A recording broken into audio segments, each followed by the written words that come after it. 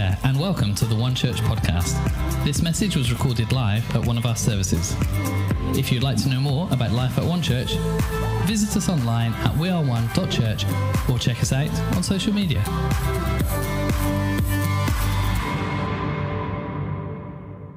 Fantastic. Well, it's my honor as always to be able to speak to you this morning, and today we're part 3 of our series, which is called The Presence. Everyone say presence. That is the reason we're here, by the way. I hope it is anyway. I mean, you can think of other reasons for coming to church, maybe the tea and coffee, but the truth is, you could have that in your kitchen at home. You may say you come to church to see other people, but you could see us down the pub. There is a reason that you're coming to church that supersedes all those things, and I think it's this: the presence. There's something we have here you just don't get anywhere else. When we come together and we lift up God and we focus in on Jesus, He is with us. And there's a presence in that is transformational. It just changes your life. Whether you are 3 and in the other room, or 103 and in this room, the presence is why we're here. And that's why we call our services encounter services, by the way.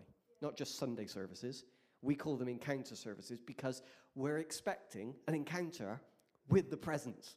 We're expecting something to break out in this room and in our hearts that is transformational, spiritually transformational, okay? So that our old bodies that are a bit tired and our minds that are full of the stuff that's going on in the world, for just a few hours, the Spirit overcomes those things. And we're elevated to a place where we're able to experience God and see things from His point of view. Sometimes we let our bodies get in the way. We're like, sometimes we're a bit tired. But we're not led by our bodies. And the Bible doesn't tell us to be led by our minds. It tells us to be led by the Spirit. So when we're led by the Spirit, what happens? Our bodies fall in line. Our minds fall in line. And when we're led by the Spirit, it draws us into the presence of God. And I want to talk to you today about the power of the presence. Can God do anything? Yeah. No. Okay. I was tricking you. The answer is actually no. God can't do anything. It reminded me of this question. Can God make a rock He can't lift up? Has anybody ever asked you that question before? It's one of those sort of questions I get if I go into schools sometimes with kids, like, I got you, Christian. Can God create a rock He can't lift? Well, the answer is an interesting one. God cannot do anything, okay? That's not good theology. God can do anything that is A, consistent with His will, and B, consistent with His character. Okay, so those are the 2 provisos. A, it's got to be consistent with His will. If it's consistent with His will, God can do anything. If it's consistent with His character, God can do anything. So what does that mean God can't do? Well, for example, God can't lie. Why? Because that would be inconsistent with His character. God's not going to make a rock He can't lift because it's not consistent with His will. He's just not bothered about making a rock He can't lift, okay? So can God do anything? I was tricking you a little bit. Well, not really. God can do anything that is consistent with His will and consistent with His character. And what do we know about the character of God? We know that He is just and true and faithful and gracious. If you look at all of the attributes of God in the Bible, you begin to form a picture of the kind of God that we follow, the kind of God that we serve and worship.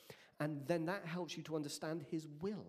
And when you come to understand who God is and you understand His will, and then you start to pray, knowing who He is and knowing His will and knowing His character, you stop asking God for silly things. God's not going to answer the prayer that I've prayed probably more than any other prayer, which is make me a millionaire. He's probably not going to answer that prayer. All right? Why? Not because he can't, but because it's not really consistent with his will or his character. God's not just all about making me rich and happy. God has far bigger things that he's trying to do in the world than make me fulfill all the desires of my flesh. Does that make sense? So God can do anything in line with his will and his character. So within that context, God's power is infinite, unlimited. If God wants to do something, he can do that thing. If God wills something to be, it will happen. God's power is infinite. It's unlimited. Here's a few verses that tell us about this in the Bible. Jeremiah chapter 32 and verse 27 says, "Is anything too hard for the Lord?" The prophet Jeremiah there, who's asking that question, understands that God's power, God's reach is unlimited. He's going, is anything too hard for the Lord? He's not actually asking us that question for us to think about things that are too hard for God. He's just asking that question rhetorically, saying, is there anything that's too hard for God to do? Of course there isn't. Of course there's not. If God wants something to be, it will be. God's reach is infinite and unlimited. I want you to think about that for a moment. Because when we're worshiping and when we invite God's presence into this room, okay, that's what we're inviting into the room. The reach, the infinite reach of God, the power. Sometimes when we think about inviting the presence of God into this room, we go to peace and love, don't we? We go to peace and love, but we often forget the power that we're inviting into the room. Are you with me? Okay. God's presence feels great. The peace, the love. But I want to lift your faith this morning, because when we invite God into this place, when we invite God to move in his presence among us, we are also inviting the infinitely unlimited, powerful God into this room with us as well. And that means something. There's something really important that we need to grasp about that. And often the church has forgotten it because we like the peace bit.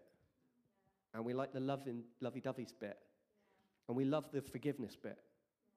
But we've often forgotten the power bit that comes into the room when God's here.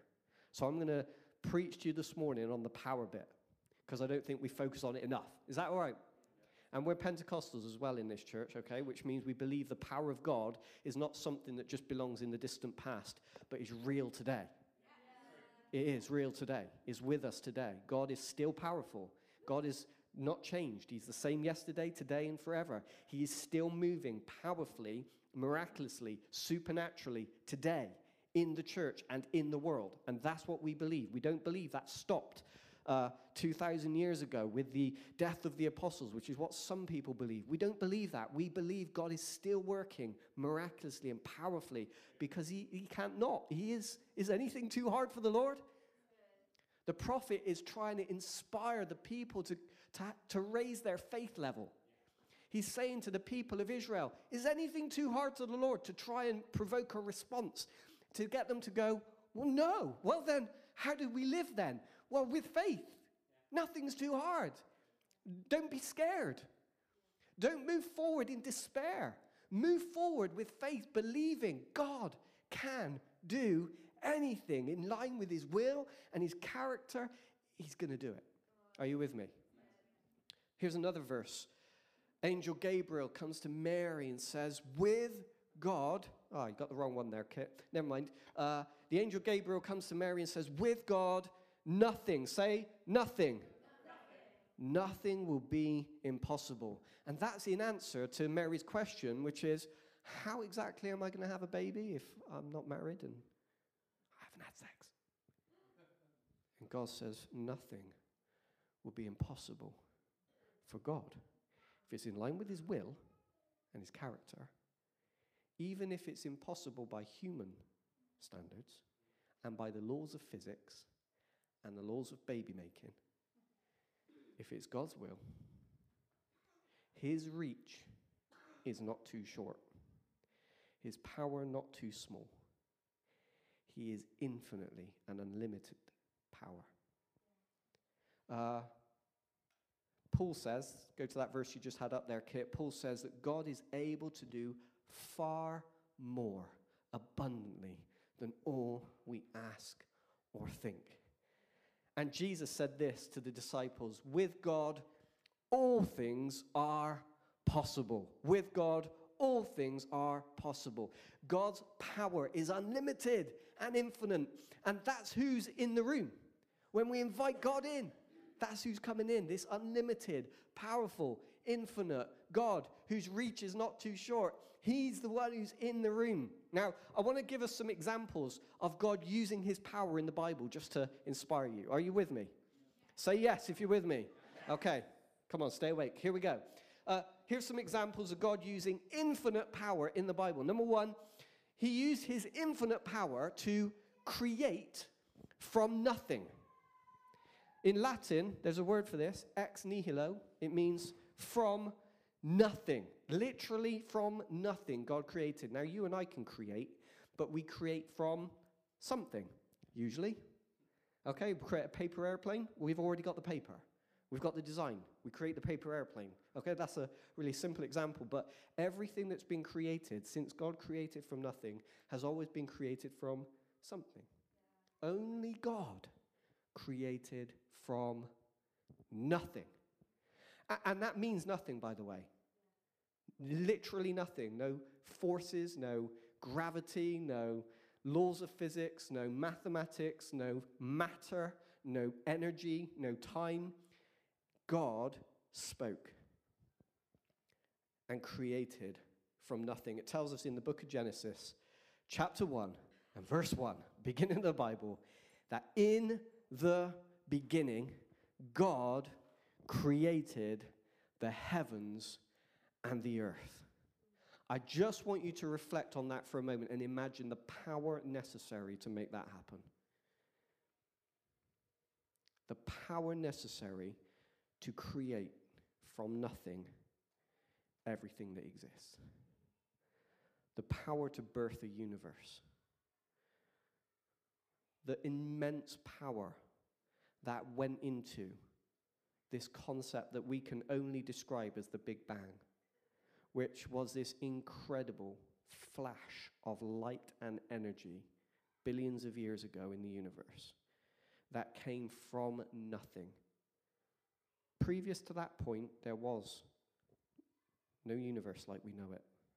Previous to that point, there was no time, no laws of physics, no forces, no matter, no planets. And in a moment, there was this flash. And everything came into existence that we now know. And scientists are trying to figure out, well, what caused that? Where did that come from? The Bible says, in the beginning, God spoke. And the power of God, if it's in his will and consistent with his character, if he wants to do it, he can do it. Universe. Thank you very much. Planet Earth. Thank you very much. Literally, this is God. He's clicking a finger, really. He's speaking a word. He's going, I want this. Power, unlimited. That's who we're inviting in the room when we invite the presence of God in. That kind of power. Whew. Sometimes we read these passages in the Bible so quickly, but it's good to just pause, isn't it, occasionally, and just try and take it in. And our brains are too small to take it in, but try and just reflect on the immense power that God has. You see, William Lane Craig is a guy that I listen to a fair bit. He's a philosopher, scientist type guy. And he says this: in order for that to happen, that creation, God must be timeless. Timeless. He isn't restricted by time. He must be immeasurably powerful. He must be timeless. He must be immeasurably powerful. There's another one. And he must be spaceless. He must be spaceless. He must be imaginably powerful. He must be infinite in knowledge. That was the other one.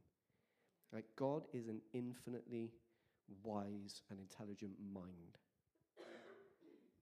That's how to think about God. Okay? Because God isn't physical like you and I. He lives as spirit.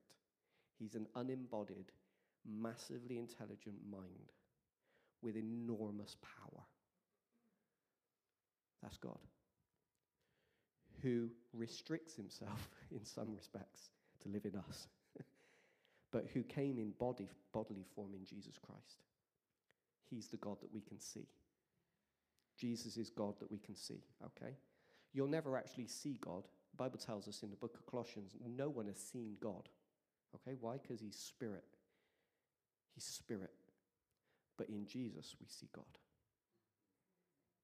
It's great. Cool, isn't it?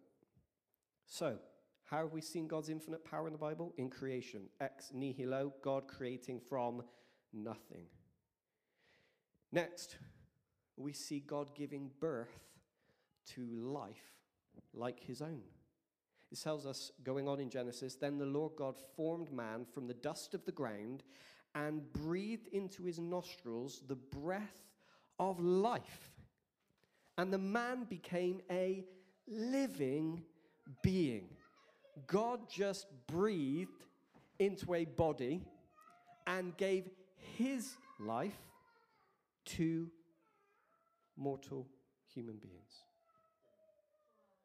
God just had to breathe. And then we had a soul, a mind, emotions, intelligence, consciousness, this ability to choose, have a will, and decide for ourselves. These are things that you find in the image of God, that God gave to us in a breath. I want you to think about that for a moment. God wanted it, God willed it, and God did it. So I can only imagine those earliest human beings, those earliest Homo sapiens, and God just going, whew, and them just, in a moment, life. All God has to do is breathe. And that's who we're inviting into this room, by the way. That's who we're inviting in. We're inviting in that kind of power for God to just be able to go, whew, and life emerges. And by the way, I've written a book about it. There's a day coming. There's a day coming. There's a day coming when this dead man, God will go, whew, and Mike's back. My son, Jackson, we were chatting about this the other day because he keeps asking about things. We read the Bible with him most nights. It's the Minecraft Bible, and we've got a superhero Bible. Anyway, we're reading the Bible, and we're talking about this, and this is how he said it. He said, when we go to heaven, he said, or when we die, sorry, he said, will I just respawn in heaven? Respawn. So he's taken this like the language of games, you know, like you respawn in Minecraft or you respawn in Fortnite or whatever the game is that he plays. He's equated it to what he plays. So when he gets new lives on his games, he's going, is that what will happen? Or I just respawn in heaven? I went, that's exactly what will happen. That's exactly what will happen. You will respawn on that day. He goes, oh, okay then. And then he also said, you're going to do it first, Dad, because you're the oldest. That's what he said. Oh, thanks. I am the oldest, that's true. But you first. Yeah, okay. The next time there's loads of times in the Bible where we see God in his infinite power, but the next time on my notes is this. He delivers his people, from oppression and slavery. In Egypt, it says this, I have seen the misery of my people in Egypt. I have heard them crying out because of their slave drivers, and I am concerned about their suffering. God is watching what's going on in Egypt, and the people, his people, are being treated horrendously there, And in line with his will and in line with his character, he begins to perform miraculous, supernatural events upon the powers of Egypt to release his people. Have we seen the Prince of Egypt? Yeah, okay, we've probably seen the Prince of Egypt. And through these miracles that God begins to display before Pharaoh, God begins to move and change the situation. They are demonstrations of power. And I just want to say to you, God in demonstrations of power can still break chains. He can still break the chains of addiction in your life. He can still break habits. He can still break guilt. He can still destroy the slave drivers that keep you going to those same old places. God can still do that today. When we invite him into the room, anything is possible. For God, nothing is impossible. Are you with me this morning? Remember, this is who we're inviting in the room. The God who did that to Egypt is the same God yesterday, today, and forever. The same God that we invite into the room today. He used his infinite power to part the Red Sea. It says, then Moses stretched out his hand over the sea. And all that night the Lord drove the sea back with a strong east wind and turned it into dry land. The waters were divided, and the Israelites went through the sea on dry ground with a wall of water on their right and on their left. This is, again, just an incredible demonstration of God's power, making a path, making a way where there was no way before. God still does that. God still makes paths. God still makes paths where there are no paths. He still makes a way where there is no way. He is still the same God yesterday, today, and forever. He's still powerful. His reach is still enough to be able to part whatever obstacles are in front of us, whatever mountains may be in our way, whatever impossible things we may think now we're not getting over there. He's still a God. I want you to, when you're facing those things in life that you think there's no way, I want you to replace that thought there's no way with there's still God. There's still God. There's still God. He still has the power. He still has the power. He's not weaker today than he was however many years ago. He's not any weaker. He's not any less involved. He doesn't care any less. And now you are his people. We are his people. And God is looking to make a way for us as a church. To make a way in this community, to make paths where there weren't previously paths. And he can do it. I want to tell you that in another story in the Bible where God used his infinite power was the famous conquering of the walls of Jericho. It tells us in Joshua, when the trumpet sounded, the army shouted, the sound of the trumpet, when the men gave a loud shout, the wall collapsed and everyone charged straight in and they took the city. This is an incredible story. You know, archaeologists have discovered the original Jericho. Did you know that? They've found the original Jericho. They found stones that would have been the walls of Jericho. And here's what they discovered. They discovered something really interesting. In most old archaeological old sites where God. You take, yeah, anyway. Most of them, the walls have fallen inwards where the invading armies have knocked the walls down as they've pushed into the city to overcome it. But Jericho stands out as being different from all the others because the walls fell outwards. Wow. And the archaeologists are going, well, why did that happen? That's incredible, isn't it? God demonstrated his power to break down the strongest resistance, the most powerful strongholds, and the most stubborn problems, and he still can today.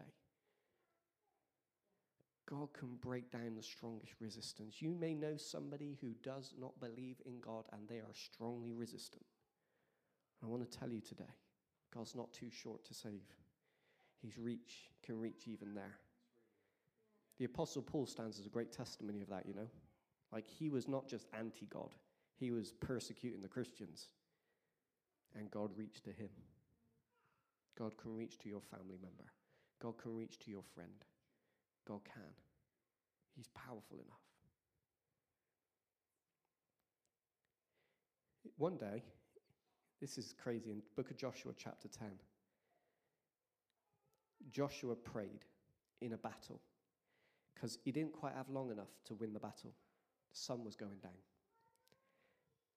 So he says this, on the day the Lord gave the Amorites over to Israel, Joshua said to the Lord in the presence of Israel, sun, stand still over Gibeon, and moon over the valley of Ajalon. So the sun stood still, and the moon stopped, till the nation avenged itself on its enemies, as it is written in the book of Jasher.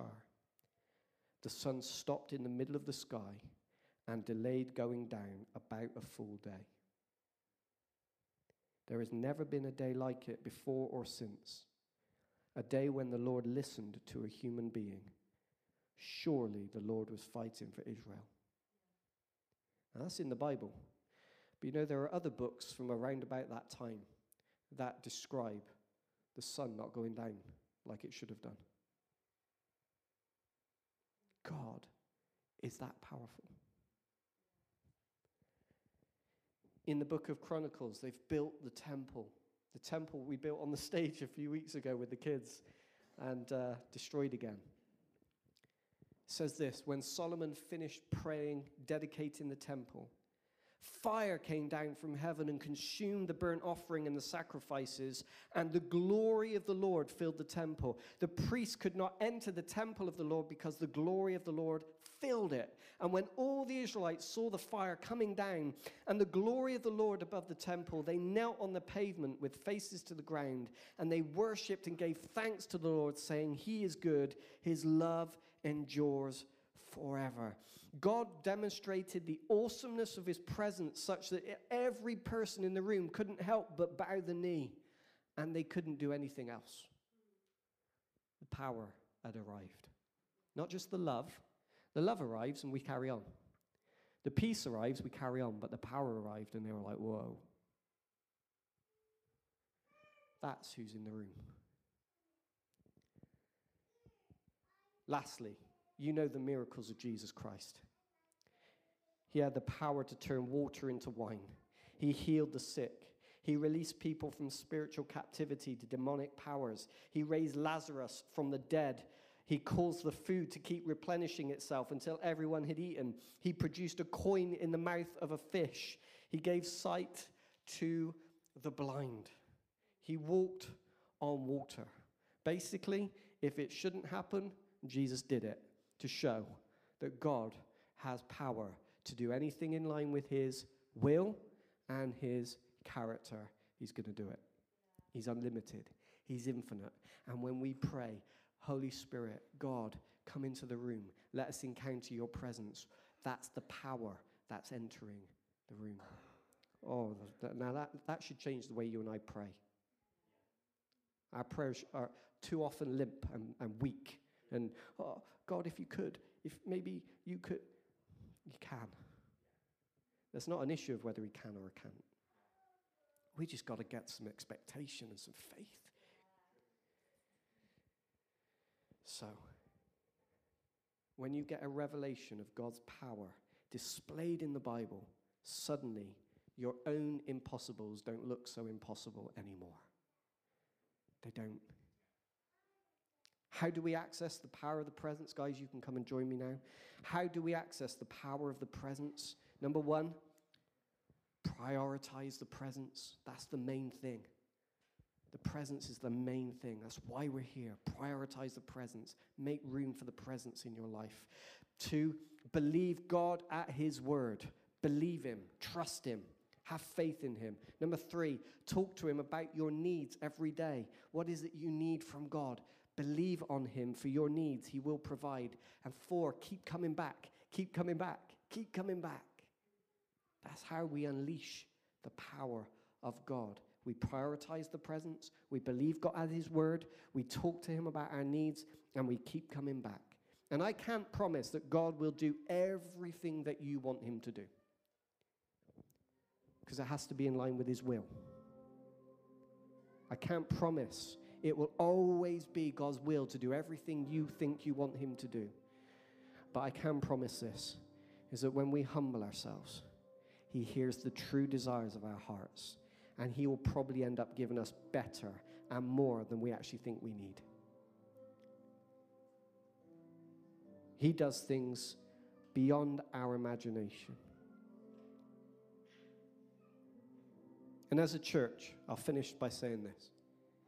There are 3 things that really unleash the power of God in a church. 3 things. They are unity. God blesses unity. When there's unity, when we're for one another, we're on one another's side, together, agreed, not at odds fighting, but when we're agreed together, that is a massive, massive, it's like, for God, that's like a magnet. It attracts him. You know, I've got to be there where there's unity. That's where God commands his blessing. The second thing is hunger. Hunger unleashes the power of God. And more often than not, we're just not hungry enough. But when we're hungry and we call out to God and there's unity, that's when God unleashes his power in a church and in a community. And the third thing, and we'll talk more about this next week, when we honor him, when there's worship, when there's honor for God. Bible tells us there was one time when Jesus struggled to do miracles. It was when he went to his hometown, Nazareth, and everybody said, "You're just the carpenter's son." There was no honor in their lips. They reduced Jesus down instead of exalting him for who he was. And the result was he could only heal a few sick people. The issue was a lack of honor. Not a lack of God's power. God had the power. There was a lack of honor. So when we gather together in unity and we're hungry and we honor the Lord, we can expect God to do what he will do through and in us. And we can unleash the power of God. So that's who's in the room. That's who's in the room. The God that did all that stuff, he's the one in the room.